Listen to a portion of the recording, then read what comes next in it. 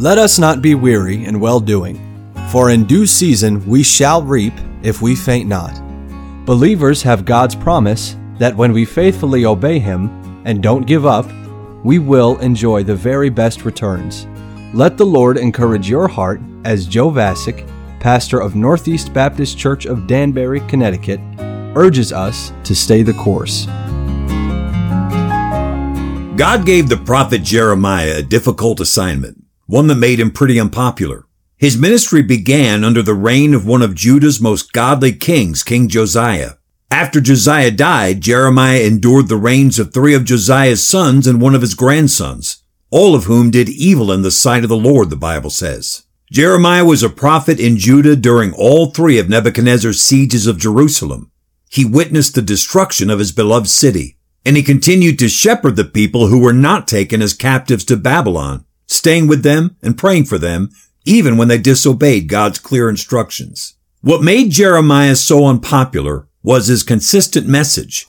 He preached that the way that God wanted the people of Judah to respond to Nebuchadnezzar's attack was to go out to meet Nebuchadnezzar when he arrived and surrender to him. People insisted that that could not possibly be the word of the Lord, and some even accused Jeremiah of being paid off by Nebuchadnezzar. It was under the rule of King Zedekiah, the very last king of Judah before the captivity, that a few of the leaders in Jerusalem decided that they'd had enough of Jeremiah's messages. This is found in Jeremiah chapter 38. Together, they went to Zedekiah and asked for his permission to have Jeremiah put to death for preaching such a negative, discouraging message. The wishy-washy King Zedekiah said, "Oh, that's up to you. I don't have the authority to stop you." So, these men had Jeremiah arrested, and even though they'd been given clearance to execute Jeremiah, they didn't have the courage to carry it out. It was true that the people didn't care for Jeremiah's message, but they believed he was a man of God, and executing him would have been a very unpopular move. So instead, they secretly took Jeremiah to a dungeon, a deep pit, out in the courtyard of the prison. They put a rope around him beneath his arms, and they let him down into that pit. At the bottom of the pit was nothing but mire, deep mud and filth. One historian said that Jeremiah sank in the mire up to his shoulders. They left him there to die. Imagine being forsaken in a deep dungeon like that. No food or water, just mud and sewage. And after you sink into the slop at the bottom of the pit, they cover up the hole and leave you there in total darkness. And what was your crime? You spoke the message that God told you to speak. It's believed that that was what Jeremiah was referring to in Lamentations 3 when he wrote, "Mine enemies chased me sore, like a bird, without cause. They've cut off my life in the dungeon and cast a stone upon me. Waters flowed over mine head. Then I said, I am cut off. I called upon thy name, O Lord, out of the low dungeon." Word got around in the king's house as the servants passed along the latest gossip. "Did you hear about Jeremiah the preacher?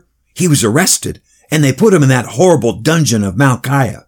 To most of the servants who heard the talk, it was just another reason to shake their heads and lament about how bad things had gotten. But there was one man who just couldn't let himself ignore the news, an Ethiopian named Ebed-Melech. When Ebed-Melech heard that the prophet Jeremiah had been arrested and secretly put down in that pit, he knew he had to take action. While others might have said, "What can I do? I'm just a servant," Ebed-Melech said, "I can't do nothing."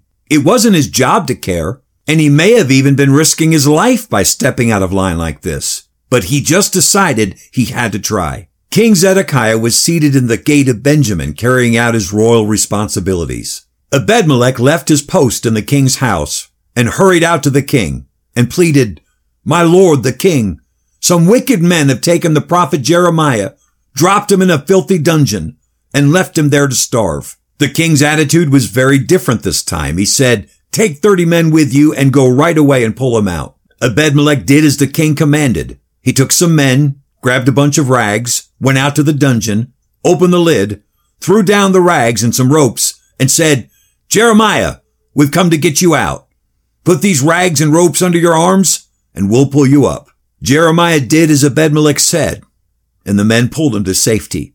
The actions of Ebed-Melech saved the life of the prophet Jeremiah. The next chapter, Jeremiah 39, describes a tragic scene. Nebuchadnezzar makes his final siege of Jerusalem, Instead of obeying the word of the Lord, King Zedekiah and his family try to escape. Nebuchadnezzar's men track them down. They kill Zedekiah's sons right in front of him, and then they put out his eyes. They burn the king's house, destroy the city, and break down the walls. The destruction that Jeremiah had warned of for years came to pass. But right after that horrible scene is described, we read God's instructions to Jeremiah. Go and speak to Ebed-Melech the Ethiopian, saying, Thus saith the Lord of hosts, the God of Israel, Behold, I will bring my words upon this city for evil and not for good, and they shall be accomplished in that day before thee. But I will deliver thee in that day, saith the Lord, and thou shalt not be given into the hand of the men of whom thou art afraid. For I will surely deliver thee,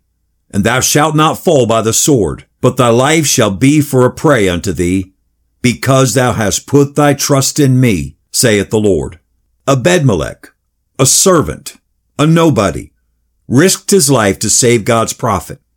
And God repaid Ebed-Melech by saving him from the destruction of Jerusalem. Christian, God has great deliverances prepared for you.